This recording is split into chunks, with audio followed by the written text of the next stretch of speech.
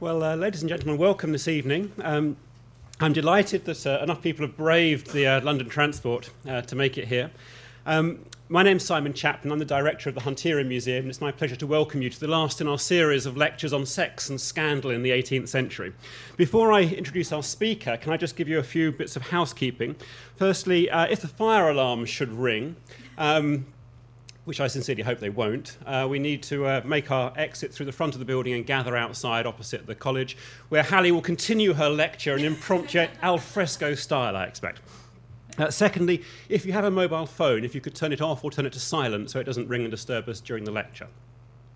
Now, this evening's speaker, Hallie Rubenhold, a historian, author and broadcaster. Hallie completed her PhD on marriage and child rearing in the 18th century. She's worked at the National Portrait Gallery and has taught and lectured widely on British social history and the history of art.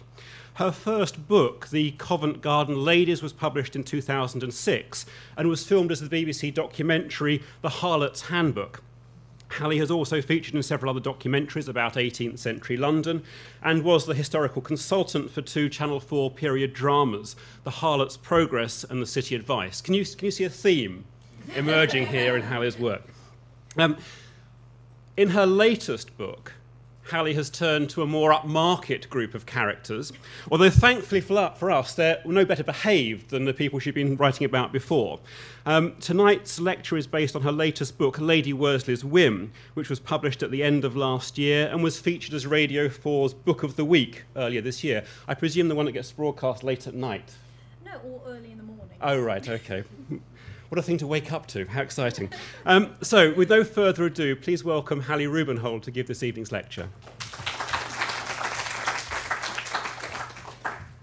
Well, thank you very much for coming. I realise how difficult it is in the face of the tube strike, and I'm just hoping that the good people of the RMT will let us all get home tonight as well. But transportation was not a problem that faced Lady Worsley and her lover, George Morris Bisset, on the night of the 19th of November, 1781. A hired postchaise came charging down the London road from the town of Lewes in Sussex. In the carriage, Lady Worsley sat, and Lady Worsley was the wife of Sir Richard Worsley, MP for Newport on the Isle of Wight, Privy Councillor, Governor of the Isle of Wight, and Commander of the South Hampshire Militia. And Captain George Bisset, obviously, was sitting right beside her, warming her hand in his. An officer in the militia that Sir Richard Worsley was the commander of. He was also Sir Richard Worsley's closest friend and, of course, his wife's lover.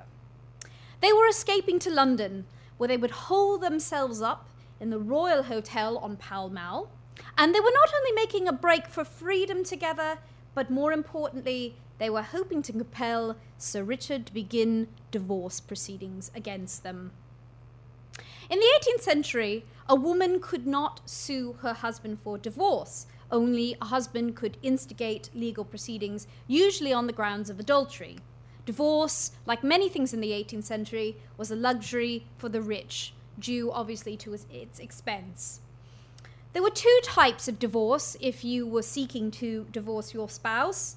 The first was a parliamentary divorce, where a couple could have their marriage dissolved through an act of parliament.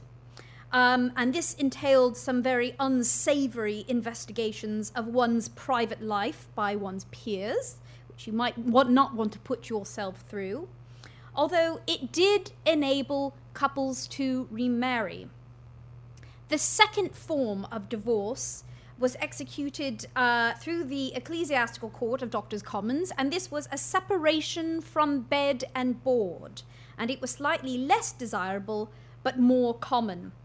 It, unfortunately, did not provide for remarriage, and the couple remained effectively shackled together for the rest of their lives, and it was a very common way of punishing an adulterous wife.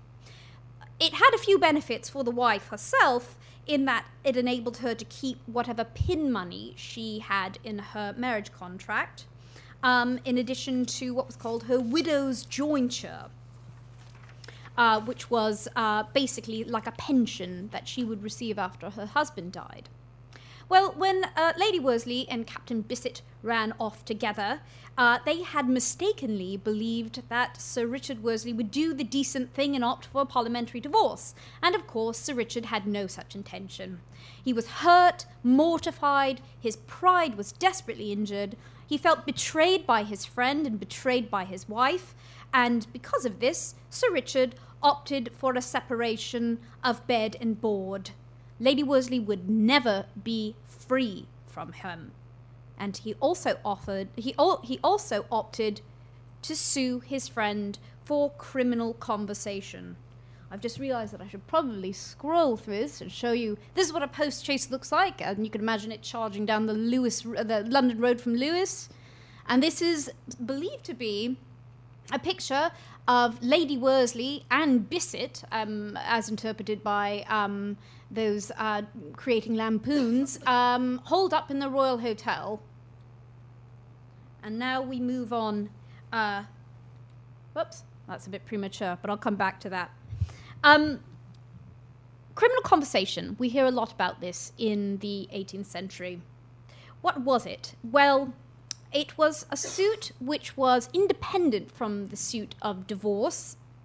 Criminal conversation was effectively a legal action taken by an injured husband against his wife's lover for financial damages. It came out of the law of trespass, and the law of trespass regarded, in this case, the wife as chattel, and in this case, the chattel, or the property, of the man had been injured by an interloper, had been damaged.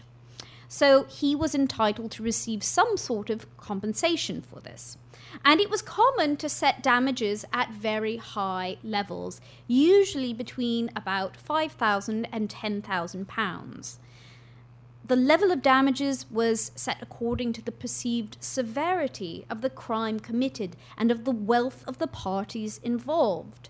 So, for example, a violation of trust between two brothers involving one's wife might merit a particularly large sum because the male honor code had been breached to the worst possible degree.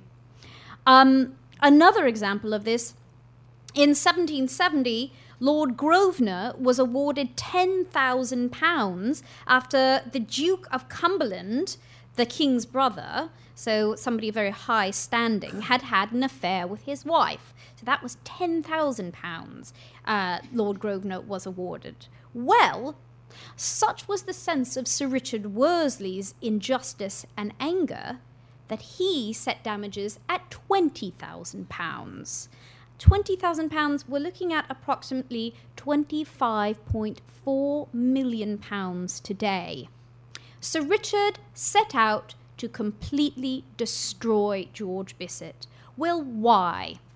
In order to understand this, we have to go back to the very beginning of the story, when Sir Richard met Seymour. Seymour Dorothy Worsley was born on the 5th of October, 1757, to Jane Fleming, née Coleman, and Lieutenant John Fleming, who later became Baron Fleming of Brompton Park. And yes, that is the same Brompton where the Victoria and Albert now stands, almost directly on top of it, as a matter of fact. She was one of 5 children, and only she and her elder sister, unfortunately, her elder sister Jane, who later became the Countess of Harrington, survived to adulthood. She and Jane therefore became the sole benefactresses of their father's considerable estate, which he had inherited rather late in his life. Although they were both rumoured to have marriage portions of £70,000 each, the true figure was actually less, a mere £52,000 each, or £66.2 million today. Each sister entitled to this, Russian oligarch wealth we're talking about. Sir John Fleming died when Seymour was very young, and Lady Fleming remarried Edwin Lascelles, who we can see in this picture, in 1770. And both girls had their lives uprooted, and they were brought to live in the newly constructed Harwood House in Yorkshire. Seymour was very typically the younger sibling. She was described as willful and headstrong. She didn't really enjoy scholarly pursuits, and anybody who gets a chance to look at the few letters of hers that survive can see that her spelling and grammar is quite atrocious, even by the standards of the day. She might be considered what we would say today as a young woman who was rather sporty. She had sporty inclinations. She was a very accomplished horsewoman and made good use of her stepfather's stables. On the other hand, Jane, her sister, was the paragon of goodness. And she was very pretty and very well behaved, and it was quoted that she was called an ornament to her sex. So she was everything her younger sister wasn't. So it comes as no surprise that when Sir Richard Worsley was looking for a wife, he set his sights first on Jane. In 1772, Sir Richard Worsley was a handsome 21-year-old baronet, the owner of the estate of Appledurcombe on the Isle of Wight and Pilewell in Hampshire. He had only recently returned from Grand Tour, and he came to Harwood to ask for the 17-year-old Jane Fleming's hand. But Jane refused him at the outset. She said she found him dull. However, Seymour, even at the age of 14, quite liked him, although she was too young to be considered for marriage. But 3 years later, Sir Richard and Seymour met again, and this time it was at the York races, and the acquaintance was renewed, and it was reported in the press that the two were inseparable. A proposal of marriage was made fairly rapidly and accepted, and by June, Sir Richard had announced to his friend Edward Gibbon that he would be marrying, and the cynical Edward Gibbon said his friend Sir Richard Worsley is marrying for love and £80,000. The wedding took place on the 15th of September 1775 at the Church of All Saints on the Harwood estate, and by 1776 Lady Worsley had produced the desired heir, Robert Edwin, and Sir Richard also dutifully threw himself into party politics. There could not have been a more ill-matched pair than Sir Richard and Lady Worsley. Sir Richard is not described by many of his contemporaries in a favourable light at all. As a boy, he was described as pert by Lady Holland. As a young man, Gibbon claimed that he affected wisdom, that he seldom smiled and never laughed, and he desperately tried to seem grown up. He was terribly insecure. He was afraid to express his mind. He was what we might call today rather repressed. He was possibly quite damaged because we know that his father, Sir Thomas Worsley, the 6th Baronet, was an infamous alcoholic. And at this time in the 18th century, when it was not unknown for gentlemen to drink to excess, for Thomas Worsley to be known as an alcoholic in these circumstances was quite extraordinary. He was such an alcoholic. He was suffering from the illnesses related to his drinking problem, and he died in his early 40s. Sir Richard spent part of his boyhood on the continent travelling because his father was not only an embarrassment to his family, but he was a spendthrift. They had no money, and so in order to avoid the shame of having no money in society, the family decamped to Italy. In later years, Worsley didn't improve as a person. He became even more embittered, withdrawn, and arrogant, and Jeremy Bentham notoriously called him haughty, selfish, and mean. Sir Richard was genuinely a stoic. He had a very classical personality, or the personality of somebody who relied more on reason and rational thought, and was very, very restrained. He had an accountant's personality. He was precise, mathematical, scientific. He was made Privy Councillor and Controller of the King's household, Basically, this means he was the king's accountant, he balanced the books, and he was a collector of art. He was passionate about antiquity. He spent several years in Switzerland studying the Greek and Roman philosophers and writers.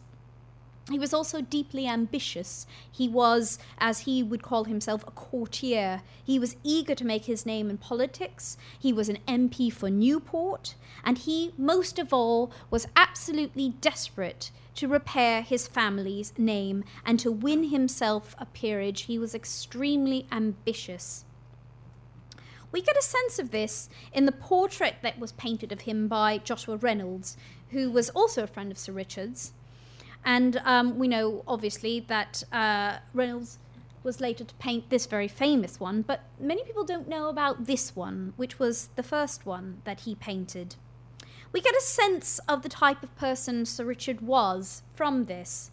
It was painted in 1775, and this is very much Sir Richard Worsley's announcement to the world of who he was and who he liked to be seen as. He's shown here very much as a man of property. He's standing in the landscape of Appledurcombe, his estate on the Isle of Wight. And this is very much the pose of a man of feeling, or a poet soldier. And this is in keeping with the Renaissance ideals and the ideals of antiquity. He was both a thinker and a fighter. Obviously, he's chosen to pose in his uniform from the South Hampshire militia, so he's showing the world that this is how he sees himself as a commander. But this is distinctly not a military portrait at all. He is a man of feeling in the landscape, and he is not assuming a military pose. This is a very informal pose. His hat is off. He's holding one of his gloves in his hand. He's holding a walking stick as well. We can also see on his face a look of sort of elevated disdain, withdrawal, suspicion, perhaps. And Reynolds seemed very much to be able to capture the character of the man that he was.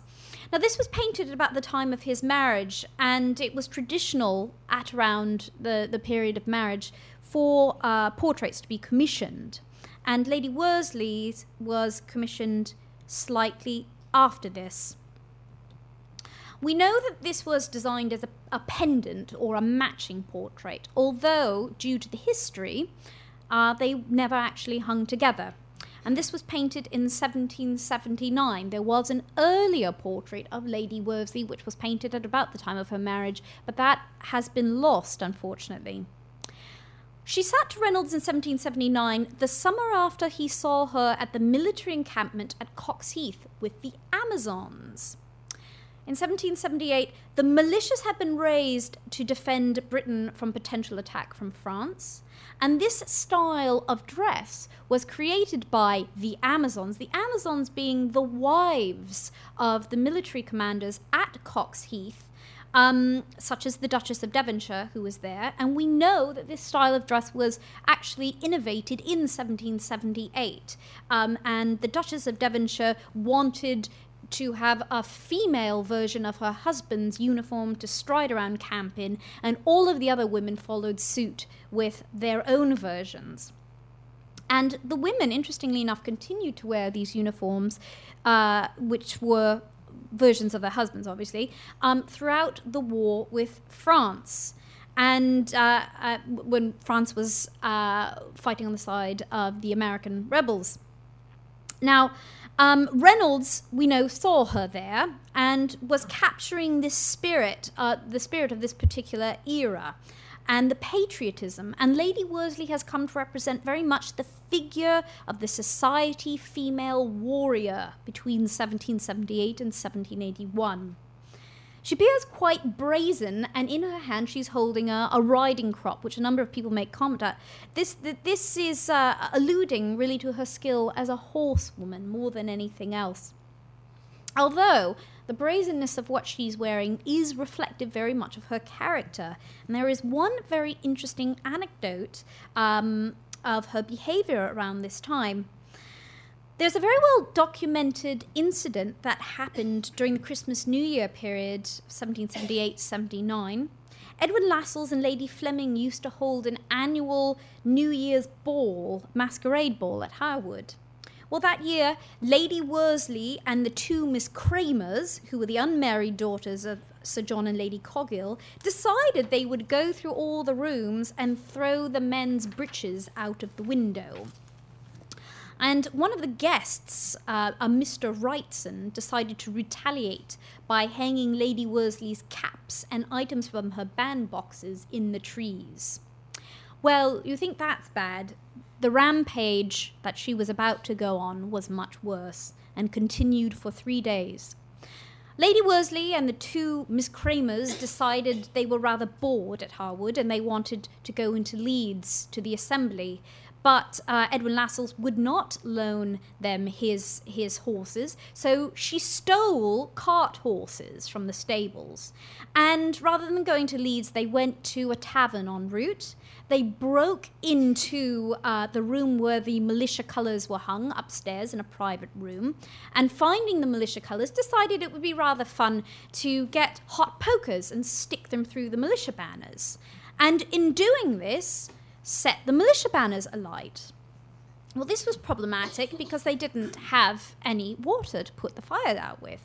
So what do three really well-bred women do in such a case? Well, naturally, according to one observer, they fairly pissed it out. But if you think that's worse, if you think that's bad, there was even worse to come, because after they'd done that, they decided it would be rather fun to throw the contents of the chamber pots out of the top floor windows onto the people down below. And they did that, and then they decided to cover the people who had chamber pot contents all over them with ash from the fires.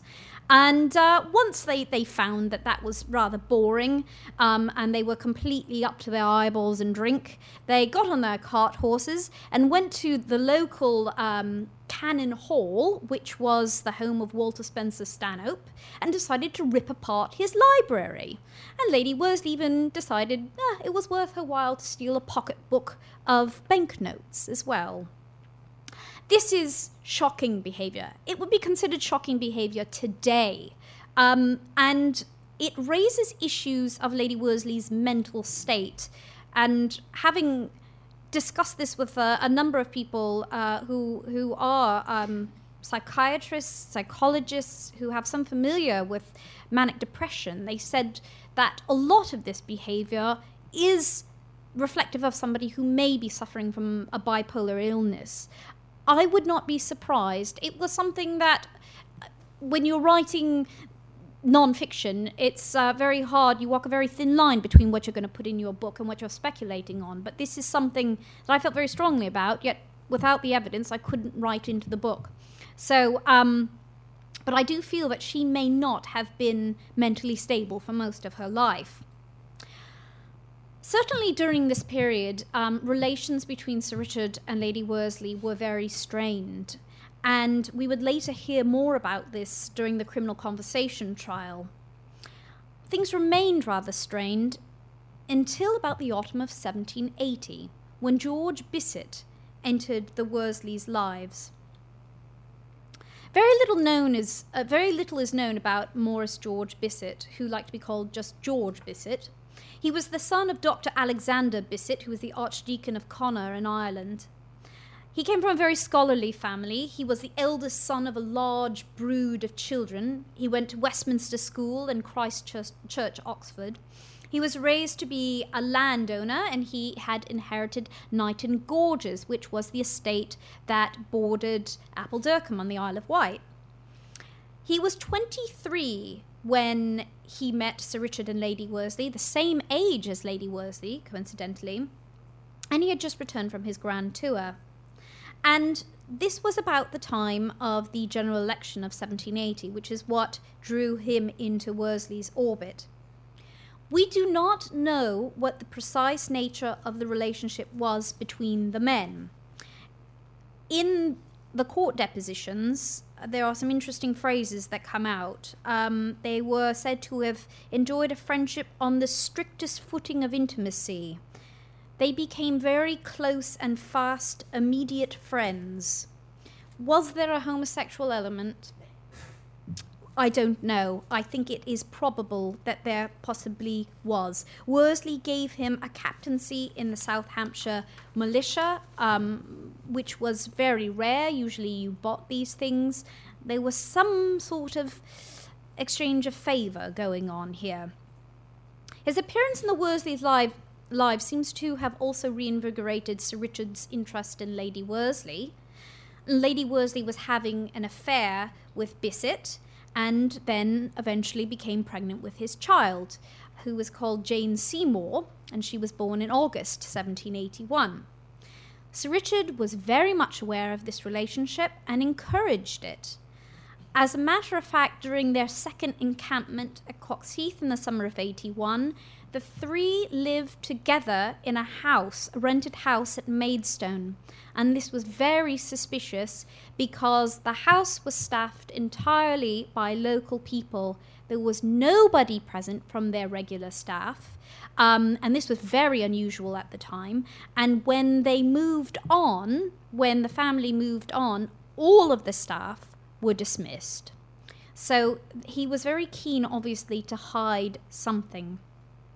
Now, ménage à trois were not entirely unheard of among the 18th century landed classes, but obviously such relationships had to be managed with extreme discretion, especially if there was a homosexual element involved. And we know there were a number of fairly high-profile ménage à trois at this time, including that of the Duke and Duchess of Devonshire and Bess Foster, and also Sir William Hamilton, Lady Hamilton, and Lord Nelson. Sir William Hamilton being later a very good friend of Sir Richard, and also shared a lot of the same interests in the antique as well. Obviously, Sir Richard was so outraged at Bissett, and he was so outraged at him because he had breached this trust. This discretion that was all important was completely kicked over when Bissett eloped with Lady Worsley.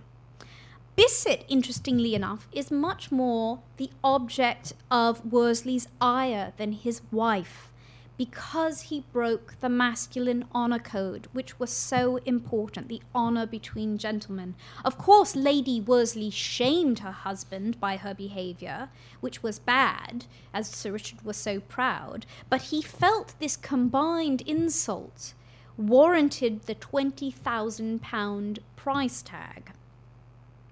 Worsley's honour had been damaged, and the Crim Con trial in the late 18th century had by now come to take the place of the duel where matters of honour were concerned. The courtroom became the new field of honour where a foe could be vanquished publicly. So the trial against George Bissett for criminal conversation with Sir Richard Worsley's wife was set for the 21st of February 1782. It was to be heard at the Court of the King's Bench in Westminster Hall. Crim Con trials at this time were very popular and people liked to attend them. The press packed into the gallery, as did the public. It was a full house that day for this one. This trial had been touted as, an upcoming event, and people were very curious. They'd been following it in the gossip sheets. The elopement had been widely covered. And Sir Richard felt, in the face of all of this, that he had a fairly straight case of adultery to present. His wife had run off with Bissett, that much was clear. They had been witnessed in bed together at the Royal Hotel in Pall Mall. The evidence had been gathered, and the case was managed by James Farrar of Farrar & Co., who specialises in this work, and Farrar & Co.'s offices are just literally on the other side of Lincoln's Inn Square. The best barristers had been hired to prosecute this, including James Wallace, who was the Attorney General, and he led a team of 4 barristers. Worsley had hired only the best. He was used to splashing his money out and getting the best, and he felt assured of a win, because if you had enough money, you could buy justice in the 18th century, and I don't think things have changed that much these days. Bissett, on the other hand, seemed very outgunned. He had only 3 counsel. He had no dispute to make for the case of adultery. However, what Bissett did have was an incredibly unorthodox strategy which he hoped would be able to save him. The challenge would be over Lady Worsley's actual worth as an object. It would be argued that she wasn't worth £20,000 damages because as chattels she was ruined long before Bissett ran off with her. And in order to prove this, Lady Worsley had to agree to the public destruction of her character, and this had never ever been done, and it was utterly outrageous. She felt, or she was convinced to feel, that she had nothing left to lose. As an adulteress, her character was already ruined. How could she fall any further than this? Well, legalities barred either Sir Richard, Bissett or Lady Worsley from appearing as witnesses in their own trials, so others had to be called to give evidence on their behalf. Bissett had not been the first of Lady Worsley's lovers, but one of many, and she called upon a number of them to attest to this, and to how Sir Richard approved of and encouraged all of her liaisons. How many lovers Lady Worsley had has often been an open question. Various sources have counted 34, 28, according to the Morning Post, which was the scandal sheet of the time. Horace Walpole writes in a letter that he had heard she had 27. He was probably just regurgitating what he had read in the Morning Post and getting his figure slightly wrong. 15 were cited in a Grub Street pamphlet. 11 in the notorious Gilray cartoon that we see, which is a peep into Lady Worsley's seraglio. So you see there are a variety of different possibilities here. But there is no evidence that she had this many lovers. Or perhaps she even had more. It's impossible to know how many affairs she actually had. Mostly this was all gossip, and men came forward around the time of the trial claiming in jest they had enjoyed her as a type of act of bravado. However, according to the practices of the time, real lovers would have slightly been more hesitant to do this because there was the honor code to consider. There was obviously the possibility of being charged with criminal conversation as well. Now, I have been able to positively identify 5 lovers aside from Bissett who we know she had relations with. The first of whom was Charles Wyndham, who was the brother of the Earl of Egremont, Edward Rushworth, who was another officer in the South Hampshire militia, the Marquis of Cholmondeley, who was a noted rake, Viscount Deerhurst, and the Marquis of Graham.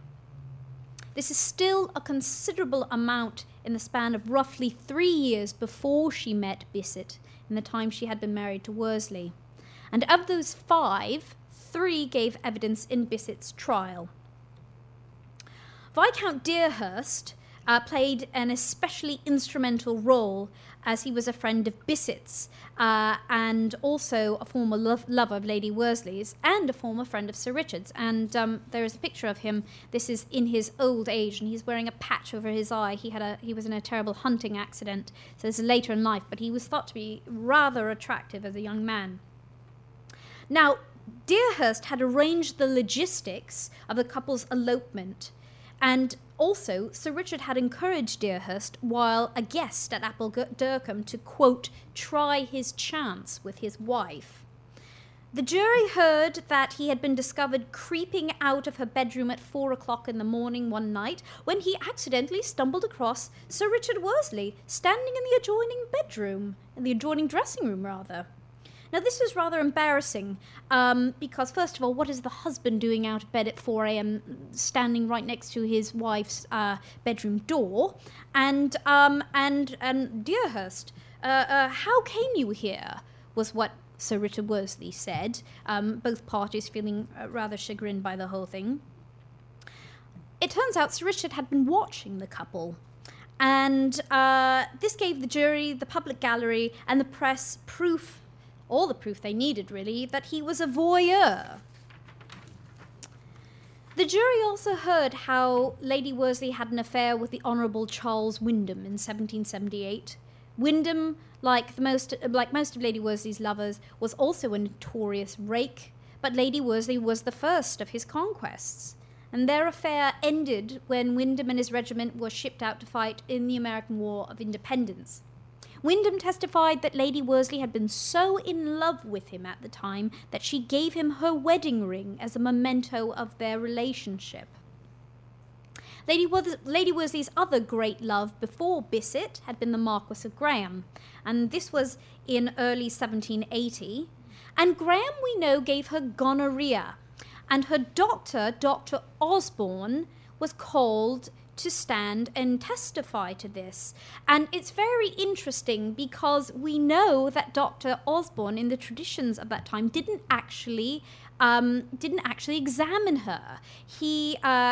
He was told by a servant, her lady's maid, what was wrong with her. He didn't actually look at her and then wrote out the prescription that was required.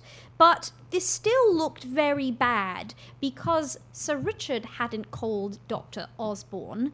Lady Worsley had. And Sir Richard hadn't contracted the gonorrhea either, which led to the obvious conclusion, as one hack wrote, that family duty was being performed by substitutes. However, the most damning piece of evidence did not come from one of Lady Worsley's aristocratic lovers, but rather from a servant in the cold baths at Maidstone. Sir Richard, George Bissett and Lady Worsley had been relatively discreet about their arrangement until they let their guard slip in September 1781. They went down to the Maidstone cold baths, plunge pools, to bathe. And the story goes that there were two entrances, a male entrance and a female entrance. And Lady Worsley obviously went into the female entrance, and Sir Richard and Bissett went and had their bath in the male entrance, through the male entrance, and then they finished and they came back around and were waiting for Lady Worsley outside of the door to the female side, and getting rather impatient for her. Sir Richard decided that it would be a laugh to let Bissett have a look at the naked body of his wife as she was bathing. And Lady Worsley heard a rap at the door, and her husband say, Seymour, Bissett is going to get up and look at you." And then, next thing she knew, Bissett's face appeared in the little window above the doorway as Sir Richard was holding him in place for 5 minutes. And Lady Worsley exposed herself to her lover and teased him. But she didn't realise, well, they hadn't really thought about the fact that Mary Marriott, the bathing woman, had watched the entire incident unfold. You see, the rich were particularly immune to servants being present. They were like a sort of silent army, and they often forgot themselves. And this was a case of that. And so they all came out laughing and having a good time, and it wasn't that funny. And it turned out it wasn't so funny, because this was the piece of evidence which destroyed Sir Richard Worsley's case for criminal conversation. Worsley, the jury decided, had goaded another man with the flesh of his wife, and there was nothing more reprehensible than this. He had encouraged Bissett's lust for her. The jury deliberated over this for an hour, and normally at this time criminal conversation trials were decided simply by the jury not even leaving the jury box, just looking at each other and nodding. So they actually had to deliberate over this, and they left the room, and it went on for an hour, which was almost unheard of. Ultimately, they ruled that yes, adultery had taken place, so Richard Worsley should, in theory, win the suit. However, he had contributed to his own ruin, and his wife was valueless, so they awarded him a sum designed to embarrass him, 1 shilling, which was, at the time, the cost of a pound of soap or a roast beef dinner. Although Lady Worsley had sacrificed her character, remarkably, it was Sir Richard who fared the worst out of all of this. This is very unusual, because usually it is the woman who doesn't recover. The press destroyed him for his own folly. They called him not only a cuckold, but they accused him of setting all of this up to entrap Bissett and to defraud the legal system. They called him a deviant, a pervert, an impotent, a homosexual. There were no worse epithets you could throw at a man in the 18th century than being called a homosexual or an impotent. The story made headline news. It was covered in all the papers for weeks. The transcripts of the criminal conversation trial sold out. It went into 8 editions, and there were queues outside of the booksellers' shops to get it. Grub Street published a variety of exposés and poems. There was a whole industry based on Worsleys and Worsley lampoons as well, as we can see. It was the lampoons that really destroyed Sir Richard. The first depicting the verdict and the shame of it, which was the shilling, as you've seen. But most revolved around the events at the Maidstone bath. These peeping scenes, as they were called, became fixed in the public's imagination. This one, the Maidstone Whim, was very famous, but then perhaps the most famous is the one that Gilray did. Sir Richard Worsthensly exposing his wife's bottom, oh fie. And you can see the terrible moment right there. Lady Worsley, in the aftermath of all of this, revealed in a pamphlet which she had commissioned that Sir Richard was indeed an impotent and he was a voyeur, that she grew to find him physically repulsive. She had fallen out of love with him, and she soon came to loathe him. And very interestingly, Sir Richard hit back in a type of pamphlet war by not defending his masculinity, which was quite unusual. But he claimed instead that, well, Seymour's sexual appetite was unnatural in a woman. But his anger was geared more specifically at the men like Deerhurst and Wyndham who broke the honour code and discredited him publicly. Sir Richard was so shamed by his loss, by these revelations, that he felt that he had to flee the country, which he did in 1783. He wanted to disappear and to be forgotten, so he spent the next 5 years abroad in an epic journey. He travelled to Spain and Portugal, where virtually nobody was going at this time. He went to France and Italy, and then in 1785 he set off on a massive excursion through the Ottoman Empire, through Greece, Egypt, Turkey, and then back through Russia and Eastern Europe. He quite literally walked off of the face of the earth as far as the 18th century was concerned, because nobody was going to these far-flung places. This wasn't the place, these weren't the sort of places where your average grand tourist went. His desire was actually to resurrect his name by becoming the premier expert on Greek antiquities and to amass an impressive collection of marbles which would help him reinvent himself. While Sir Richard was desperate to salvage his reputation, remarkably, again, Lady Worsley demonstrated to the world that she couldn't give a fig about hers. After the trial, she continued to court publicity. She actually loved being in the public eye in a very shameless, almost modern, kind of Jade Goody sort of way. She was drunk in public, which was shocking for women. She held a victor's ball where she invited all of her beaux to party with her after her husband lost his suit. She appeared unmasked at masquerades. She dressed in men's riding clothes, in breeches and boots, and made exhibitions of her daredevil riding for the Prince of Wales. And she openly boasted of her second pregnancy by Bissett. It was very, very, very unusual, as women usually disappeared after a scandal, and the men were usually absolved, and this wasn't the case at all. It was just the opposite. Lady Worsley had also learned that the way to continue to destroy her husband was to blacken her own name, because it reflected poorly on him. The Worsley situation had indeed become so acrimonious that a satisfactory settlement could not be reached with regard to their separation, and this dragged on until 1788. Lady Worsley was granted the continued allowance of her pin money, which was £400 a year, although for a lady of her standing, this was viewed as not really enough to live off of, and she managed to run through it. She had no ability to look after her own money. Women didn't look after their money, and so when she was faced with this, she simply couldn't live off of £400 a year.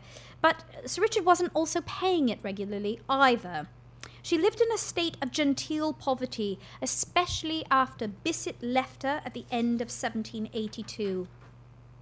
Sir Richard also ensured that she leave the country as a stipulation in his signing the separation agreement. Now, this was unlawful, but Lady Worsley signed it anyway. She had not realised, of course, that she had agreed to an exile in France for 4 years. Now it's 1788. What do you think is going to happen? This brought us right to the eve of the French Revolution, and she was trapped in Paris. And there is evidence to suggest that she spent time in the Calm prison during the Reign of Terror as well. She was unable to return until 1797, by which time her only surviving legitimate child, Robert Edwin, had died.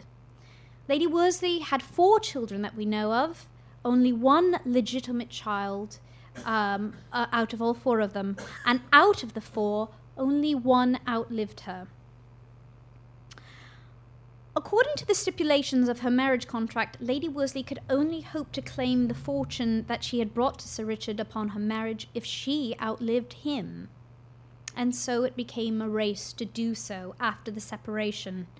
There is, however, a happy ending for Seymour, but not necessarily such a happy one for Sir Richard. He spent the rest of his life trying to resurrect his reputation. He became the minister resident to Venice on the eve of Napoleon's invasion. There is a remarkable letter from him in the Isle of Wight archives documenting how he watched Venice fall to Napoleon. He was able to escape and packed all of the treasures he had amassed into a ship, which he sent out into the Mediterranean. And he had amassed a truly extraordinary collection of paintings and Greek marbles over the years, which he called his Museum Worsleyanum, the Greek marbles at least, because the rest of his treasures, well, a number of them, the boatload of Titians, Leonardos, Raphaels, Caravaggios, and Veroneses, were all confiscated by Napoleon and actually were brought to the Louvre. We know that he stored his Greek antiquities at Apeldoorn. He just basically used Apeldoorn as a storehouse for them. And we can see some of his intaglios here and his cameos. And unfortunately, it's quite sad, his Greek antiquities, he had the first real substantial collection of Greek antiquities in this country, but they were almost entirely forgotten about because shortly after his death, there was another notorious cuckold, Lord Elgin, who began to exhibit his Greek treasures only 2 years after Worsley's death. And everyone forgot about the Greek treasures at Apeldoorn. And so Worsley died encumbered with debt in 1805, having left no tangible legacy, completely a ruined man. Lady Worsley, on the other hand, did manage to outlive her husband and was handed back her £52,000, or what remained of it, and by then she was living at Brompton House, which was the house she was legally entitled to own but could not in her own name. She was also living with her lover, Jean-Louis Hummel, a Swiss musician and totally unsuitable. He was 21 years her junior. When she heard of her husband's death, she and Hummel made arrangements to marry as soon as possible. Hardly a month had passed since Worsley had been laid into his tomb. Lady Worsley, by license, shed her, quote, detested name of Worsley and assumed her maiden name of Fleming, as did her husband, who changed his name to John Lewis Fleming. They spent the final years of her life together in a villa outside of Paris in Passy, where she died in 1818. She was nearly 61, and she's buried in Père Lachaise Cemetery next to John Lewis Fleming, who later remarried. There is one final surprise. Lady Worsley had lost all of her children but one, Charlotte Dorothy Hammond, née Cochard. She had been deposited near Spa in Belgium after her birth, and she was given to a family who raised her secretly from 1785 onward. She came back in 1807 seeking an inheritance, but didn't get this because she wasn't legitimate. However, out of the love she bears for her daughter, as it says in the documentation, Lady Worsley settled £1,000 on her and £3,000 on any children who would be Seymour's grandchildren, and there were grandchildren. So if any of you know any of the descendants of Lady Worsley, please tell me, because I'd love to find them. And thank you very much.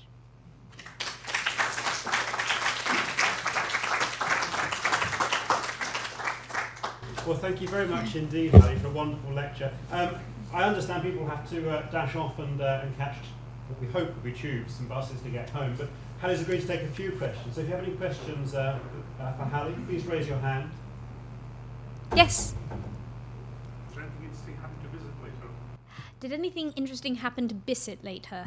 Well, it's quite interesting. He's such a shadowy character. He just completely withdraws from society. He's right in the centre of this scandal, and then he disappears. And we know that he goes off to the continent. Again, this is what you do when you want to repair your reputation. You disappear and to put his finances in order. And then he marries a woman called Harriet, and now I've forgotten her surname, unfortunately. And they had 2 girls. And they lived for a while on the Isle of Wight. And he was a good friend with John Wilkes, who also lived on the Isle of Wight. And that's how we know what he was up to, because Wilkes mentions him in his memoirs. But he led a very quiet life, and then eventually retired to Scotland, to his ancestral estate. But I suspect, obviously, this has something to do with his family, because at about the same time that the scandal broke, one of his brothers was applying to become somebody quite high up in the church. And so it might not have looked very good on the family. He came from a quite religious family. But it would be very interesting to know. Again, I have dug, and people have been meticulous in their destruction of the letters from these 3 people, because obviously it was such a shame on the families that the letters were just thrown into the fire, most of them. So it was really with a fine-tooth comb that I had to find what I did. I hope that answers your question.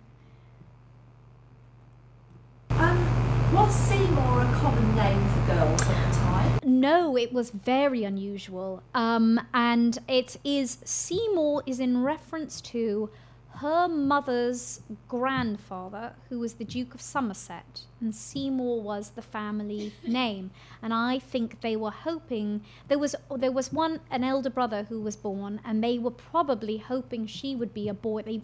It was traditional to pass on the family name, and the boy didn't appear, and her father, Sir John Fleming, was actually quite old. He was in his 50s in the 18th century. That was quite old for a man. And they probably thought, well, we better get on with, giving her the family name we want to pass on with, because we don't know how many more kids there are going to be. So that's what happened. Yes. There's a stereotype, isn't there, of the sort of dissolute aristocrat, as opposed to the respectable middle class. And I wondered if her behaviour was completely exceptional. But I mean, you mentioned other cases, and so how does it compare with the more typical behaviour of the aristocracy? Well, I mean, it's interesting, because the more research I do into the 18th century and to how people lived, the more I realise there is almost no typical anything. There were ideals and the degree to which people adhered to them. This is one of the things I find fascinating and perplexing about the 18th century, is for every rule there seems to be something that breaks it. it was much more common in France and much more acceptable in France for women to have numerous liaisons. It was not so much in Britain, or discretion was the key, and I cannot underline that enough. Absolutely important that whatever you do, you pull a curtain of discretion across it. Any more? Any more tales of bad behaviour you could draw out?